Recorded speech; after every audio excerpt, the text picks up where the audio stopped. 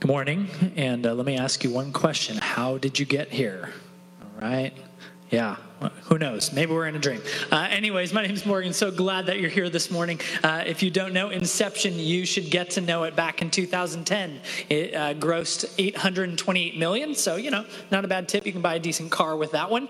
And as we just watched the iconic World Cafe dream scene, DiCaprio's character Cobb orients Ariadne, the young but gifted architectural student, to the nearly unlimited creative opportunity of dream designing, right? Her opportunity there to create with no bounds. And the idea is, of course, he and his team take people into Inception, to plant an idea into someone's subconscious through Inception. And in my opinion, this is a classic favorite movie of mine. And some of the brilliance of it for me is how the intrigue and mystery, the universal resonation with dreams, right? That the director was able to take us into, and yet explains it or expands the idea of what could be, right? That's some of the beauty of the shifts, the paradigm of what's possible, of what's reality. That's some of the themes of Inception.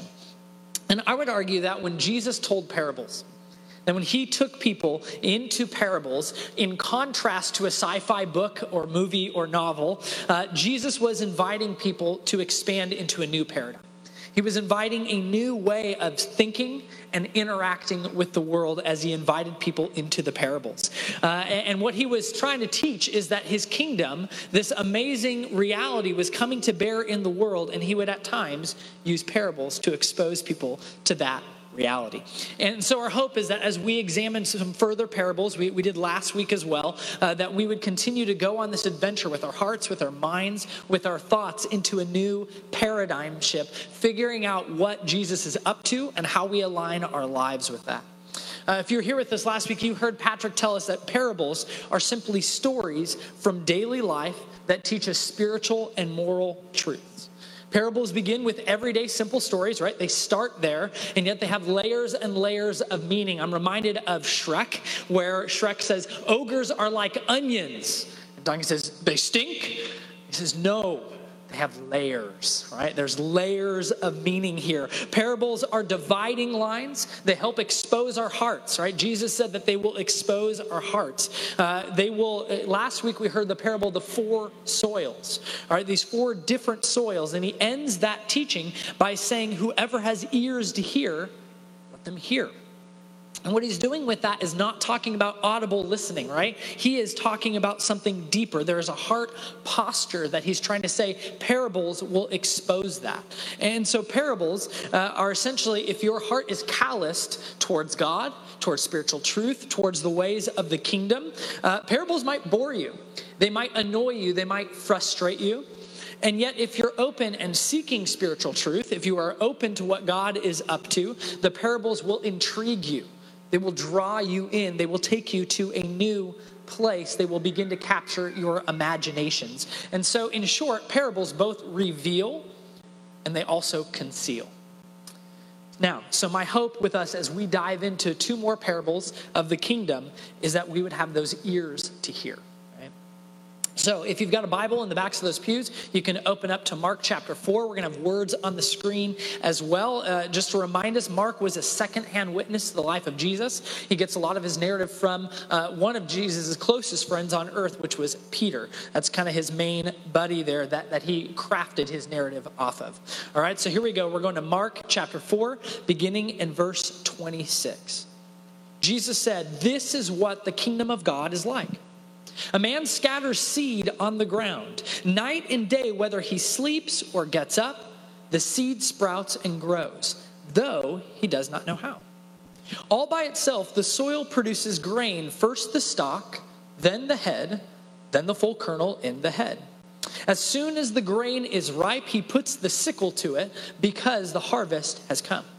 Again, he said, what shall we say the kingdom of God is like, or what parable shall we use to describe it?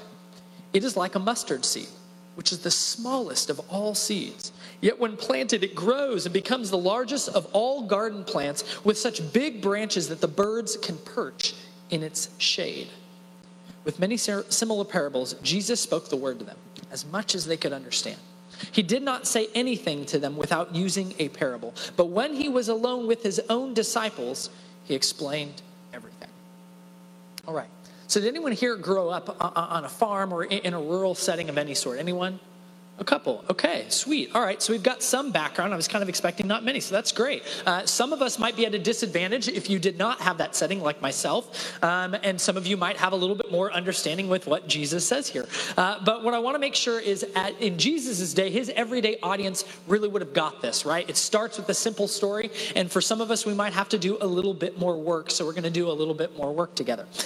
So what we see clearly, though, at the beginning of both these parables is this statement that is this. This is what the kingdom of God is like, or what shall we say the kingdom of God is like, right? Jesus is saying the same thing. He is linking them together. In both instances, the parable is something that invites us into that world of the kingdom, right? This different world breaking in, this paradigm shift. And the kingdom language might be very strange to you.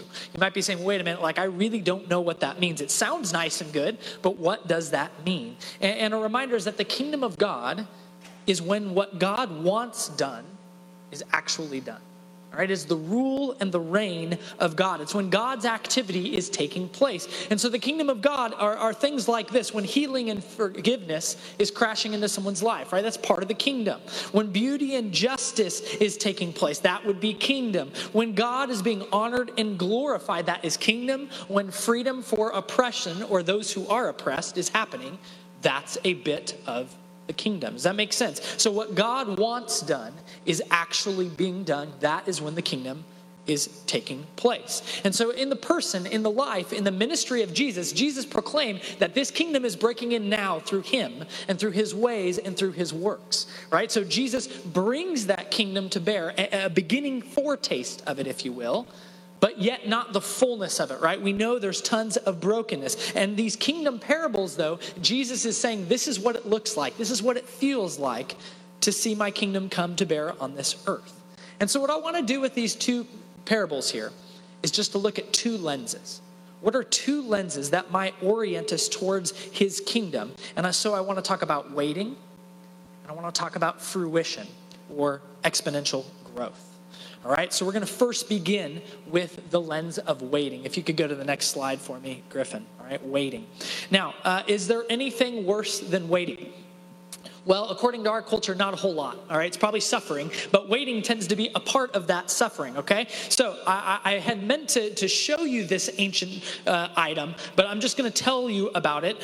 It's my wife's phone, okay? And it's the iPhone 5. Can everyone say, ooh, iPhone 5, yes. Does anyone remember when that came out? Anyone?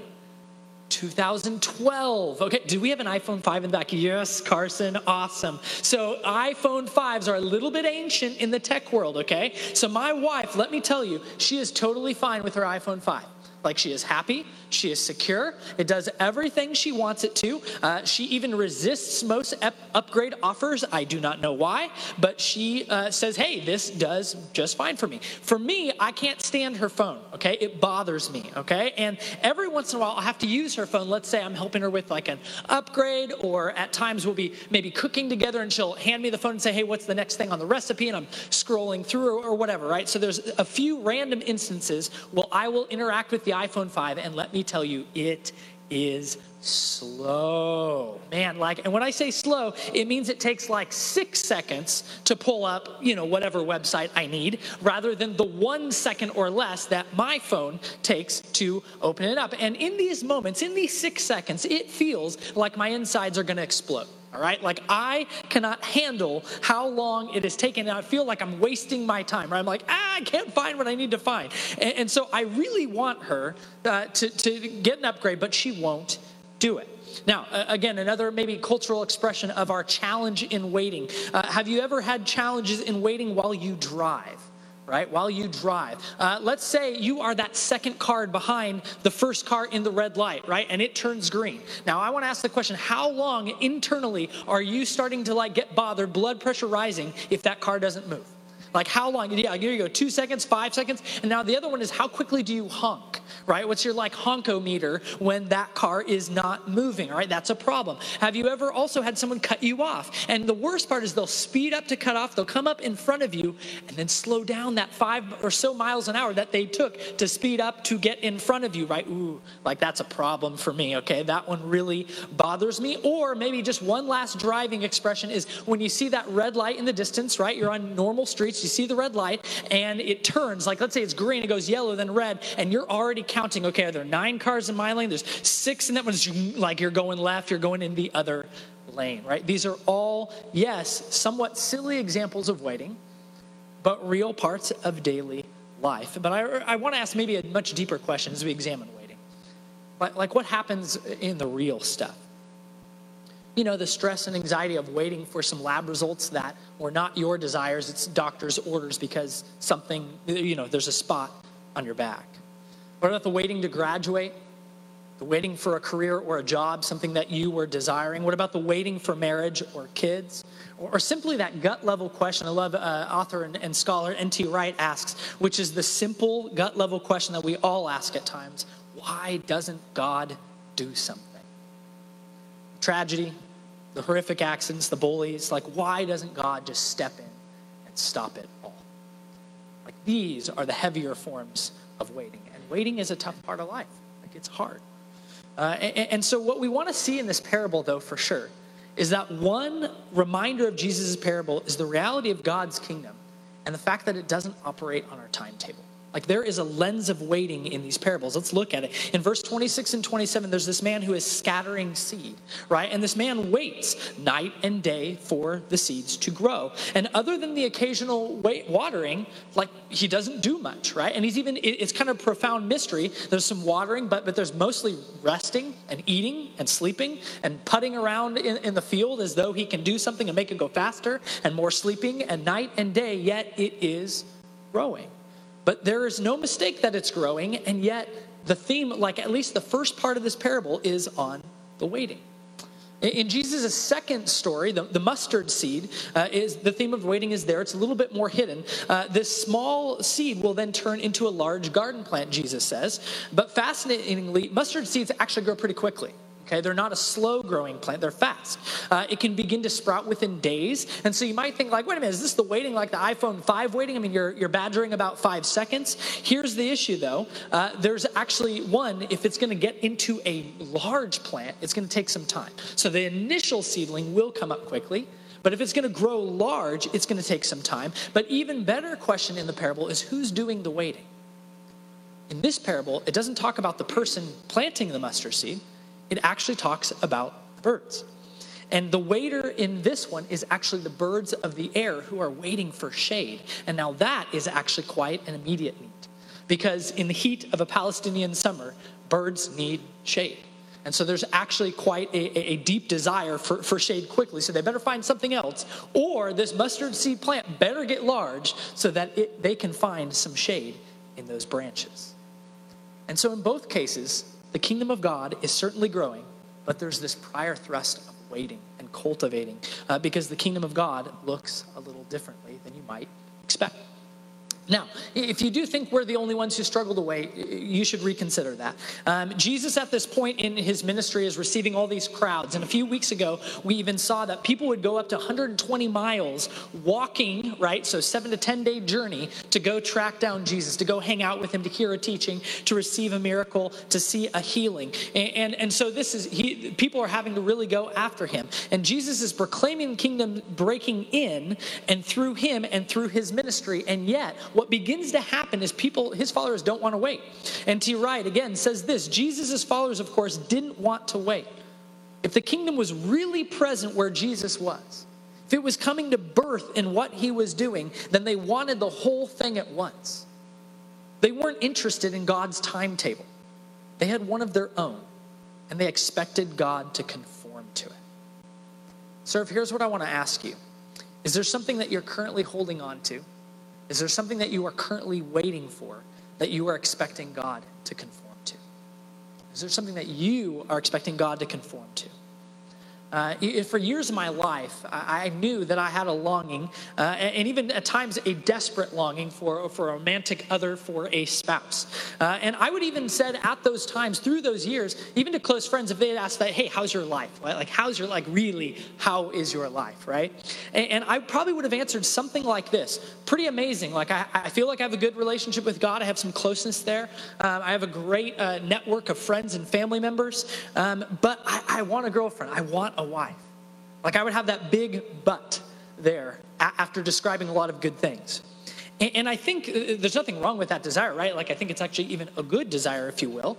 But I would say at the same time, like, in our self-actualization culture, it's a culture that says until all your desires are fulfilled, and you get to choose them, right? You know, that's kind of the expressive individualism. You choose those desires, but whatever they are, oftentimes unrealistic, if you don't have all of them, then our culture says that there's actually something wrong with you, or it's not that there's something wrong, but you aren't fully fulfilled yet. Like, you aren't your full self or your best self because you're missing this thing that you've decided that you desire, and something's still off. And I would have those sorts of thoughts for years. Like, I would say that narrative was somehow in me. And I would say lots of the waiting and some of the pains and the sufferings actually were stuff that I brought into my own heart and into my own soul, right? Because I'm buying that narrative that there's still something off if I haven't received all that I'm desiring. Does that make sense? So here'd be my hope. It's not to pretend that we don't have these things that we're waiting for. My hope is that we would start to receive the good news of a kingdom that is breaking in regardless of the ways in which your life or my life or our lives aren't yet where we would hope they would be. And so again, is there something you're waiting for? And maybe you've even possibly taken that waiting or that hope and turned it into an expectation that God is not yet conforming to. Like, is there something for you? And let me ask one more thing to do it. Would you take the hard step of naming it? Would you name that? Because I think when we name it, we begin to enter the process of grieving a loss. Like, whether it's self-constructed, right? Whether we've constructed that thing or not, I believe naming it is one of many steps, but at least a good initial step that can launch us into a healing process. Because again, many in Jesus' day, especially his followers, began to think that Jesus was this long-awaited for Messiah. Like, they thought he was the rescuer. They thought he was the healer. But they had this concept of the Messiah that would be a conquering king, that would throw off Rome, that would reestablish Israel, and would start a new era and kind of reestablish what God wanted to do in and through Israel. And they were simply wrong. Like they didn't know who the Messiah, what the Messiah was supposed to be. They had a different conception. And so what Jesus does with these stories, with these parables, is he is planting the seeds in their souls through the parables that the kingdom is surely coming, but you're going to have to wait, because that's some of the core reality of the kingdom. And again, my hope is not that you would pretend that you're not waiting for things. It's not to disregard that. This is not like a shake the finger like bad dog. Like, why are you waiting, right? It's not any of that at all. My hope in this moment is actually that we'd start to take encouragement and that we would start to even bask and ponder at a Savior and a kingdom where the waiting is a core reality of that kingdom. And before you give up waiting, say, great, you're building all this stuff up and there's no answer. You mean I still have to keep waiting? I would want to pose this question. Like, what if Jesus' early followers had got their way? What if the fullness of the kingdom had come then? What would that mean? Well, it would probably mean that none of us would have ever been born, right? That Jesus could have brought that fullness of the kingdom long ago and ushered in the new creation.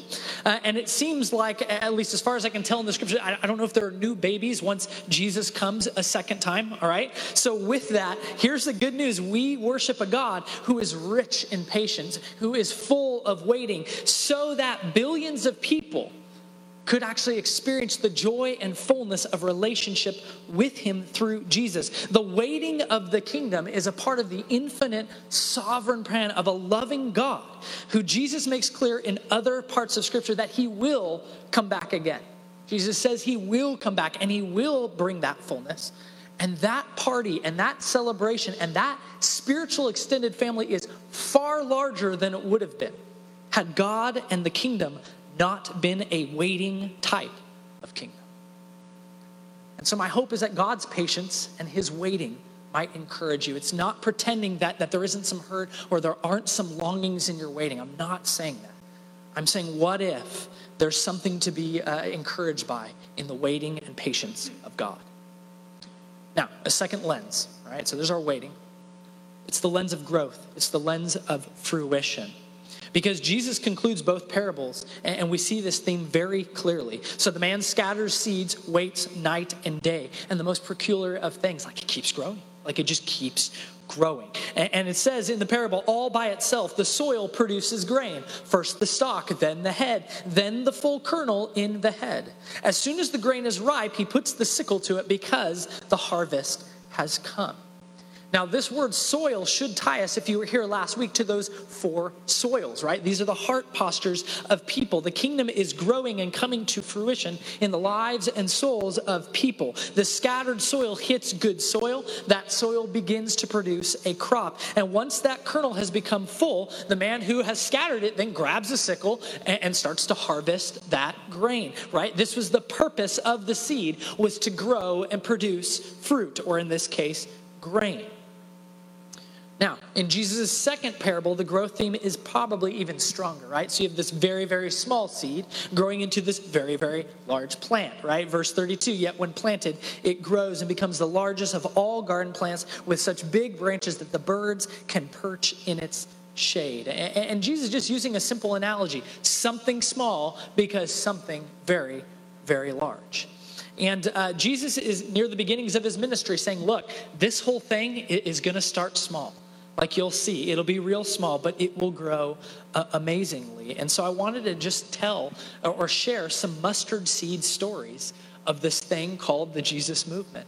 Because if you don't know, at the time of Jesus' death and his resurrection, there were roughly about 120 people who were still in. All right.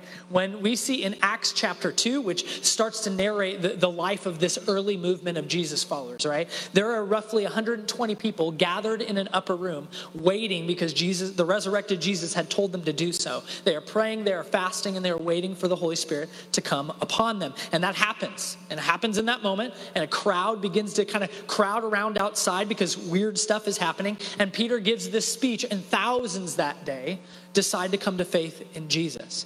Now, Rodney Stark, he's one of the most preeminent sociologists of early Christianity. He wrote a great book called The Rise of Early Christianity. And maybe tough to read that subtitle, but I love that subtitle. It says, How the Obscure, Marginal Jesus Movement Became the Dominant Religious Force of the Western World in Just a Few Centuries. So what we know looking back is that from roughly 30 AD, till 330, when Christianity is finally legalized in the Roman Empire, the Jesus movement had turned into millions. And it was more than a 40% growth per decade. So we know that it blew up. And so lots of sociologists, lots of historians go, like, how? Like, how did that happen? How did this weird, obscure movement become this major dominant force? And sure, there are lots of factors. God performing miracles through his apostles, healings happened, changed lives. Peter's sermon moments happen on occasion, right? But he actually believes that when you look at the nitty gritty of like, how did this thing grow exponentially? There were actually some other factors that are even more obscure. And the first one is the role of women. The role of women who are people that were valued and given places of leadership and in a highly patriarchal culture. The practices of divorce, incest, marital infidelity, and polygamy, which at that time were basically all in the hands of men to direct, okay? So they were the ones who had all the power, like women didn't really have the power to even call for a divorce. Does that make sense? So those were rarely practiced in early followers of Jesus and never condoned. Like, we don't live that way, right, in those early followers. Female infanticide, largely practiced and accepted in the Roman Empire, was nowhere to be found in the lives of early Jesus followers. This was a major, major difference, contrast to the surrounding society. Another one would be the example of martyrs. The example of martyrs who are willing to die for their faith. Excruciating death in boldness and in confidence that blew away a Greco-Roman world that said, like, why would anyone do such a thing? Listen to this early account. Eusebius is a historian of the time, and he describes the story of a guy named Romanus, who was a follower of Jesus from Antioch. He says this, he says, when the judge had informed Romanus that he was to die by flames, With a cheerful countenance and most ardent mind, he received the sentence and was led away. He was then tied to the stake, and when the wood was heaped up about him and they were kindling on the pile, only waiting the word from the expected emperor, he exclaimed, "Where then is the fire?" Saying this, he was summoned again by the emperor to be subjected to new torture, and therefore had his tongue cut out, which he bore with great fortitude as he proved his actions to all, showing also that the power of God is always present to aid those who are obliged to bear any hardship for the sake of religion, to lighten their labors and to strengthen their ardor. And his story is one that is repeated again and again and again. Early followers of Jesus refused to deny following Jesus and suffered deaths because of it. And the third one, there are many strands of why it blew up, but a third one was family. That the early followers of Jesus acted as spiritual extended family.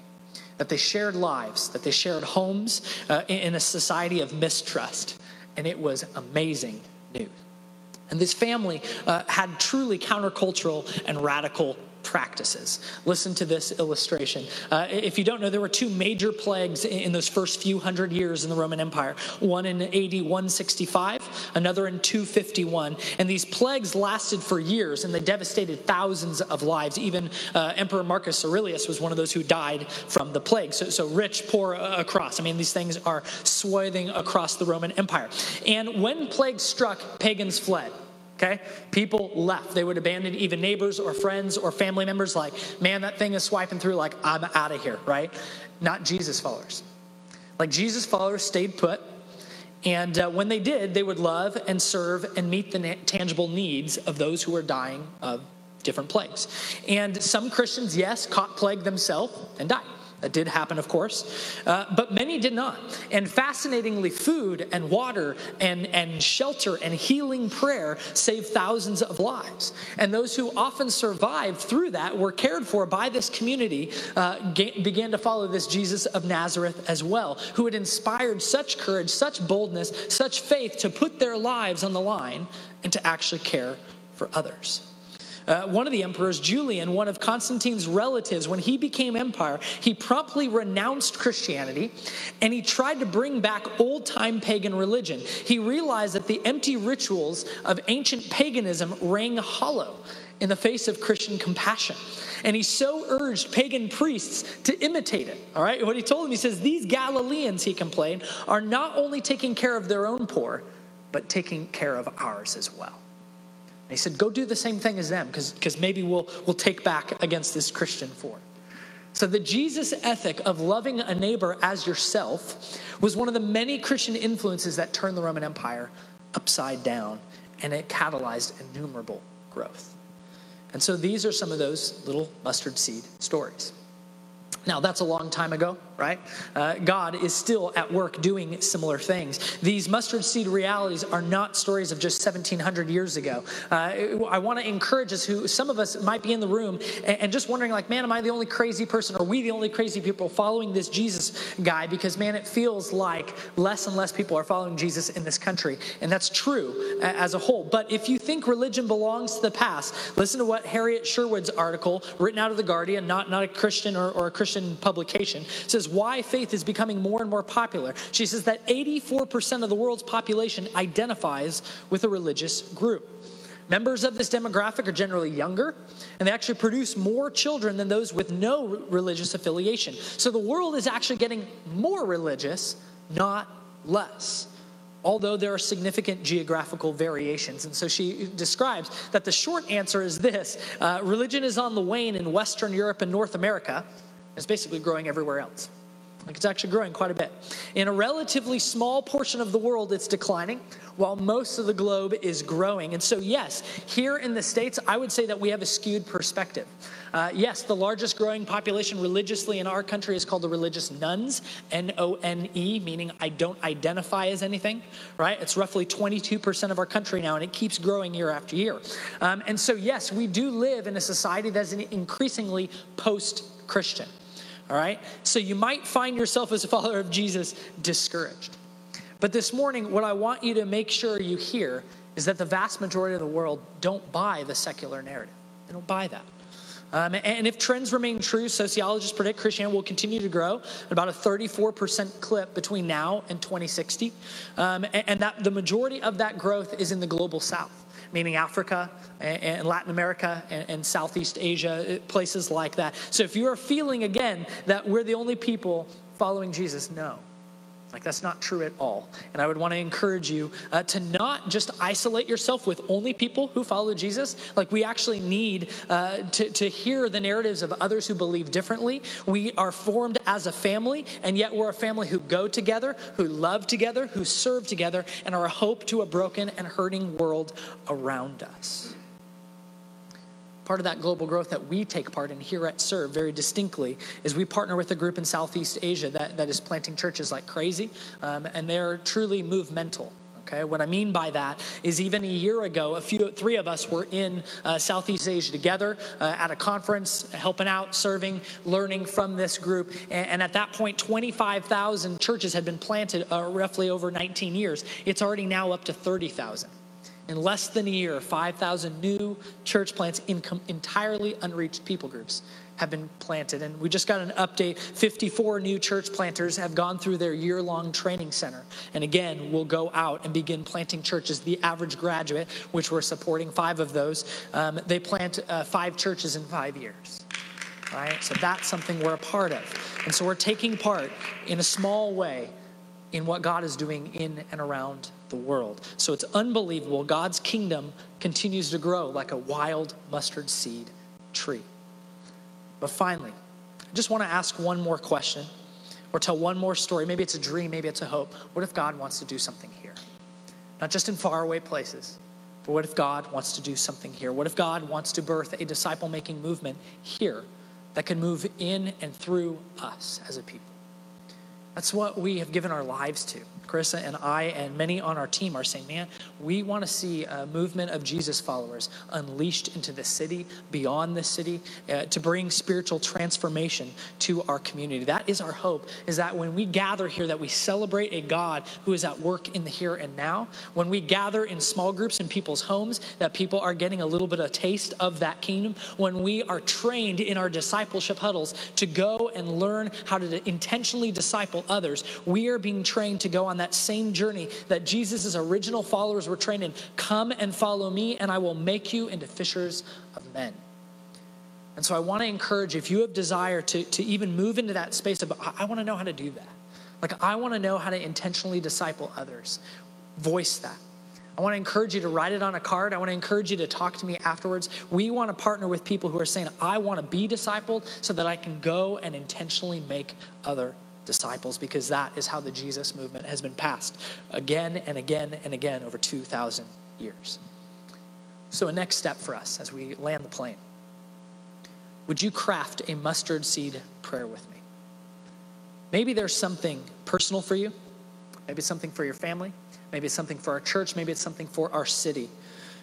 What is something small and important that you are asking God to multiply? That you are asking God to increase and bless and grow exponentially? There may be lots of waiting in this, but what is that thing?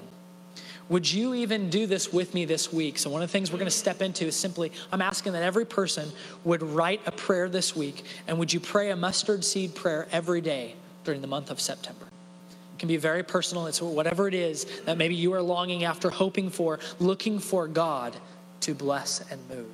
My hope is that we might see our waiting for the kingdom and God's ability to exponentially grow something very, very small into something very, very large take fruition here. May God continue to scatter the seeds of the gospel in our midst. May those seeds take root in good soil that produces massive crops. Thanks for checking in to the Serve Community Church podcast. If you're interested in more information on how to connect with our community, feel led to support us in any way you can, or have any further questions, check us out online on social medias like Facebook or Instagram, or at our website at servecc.org.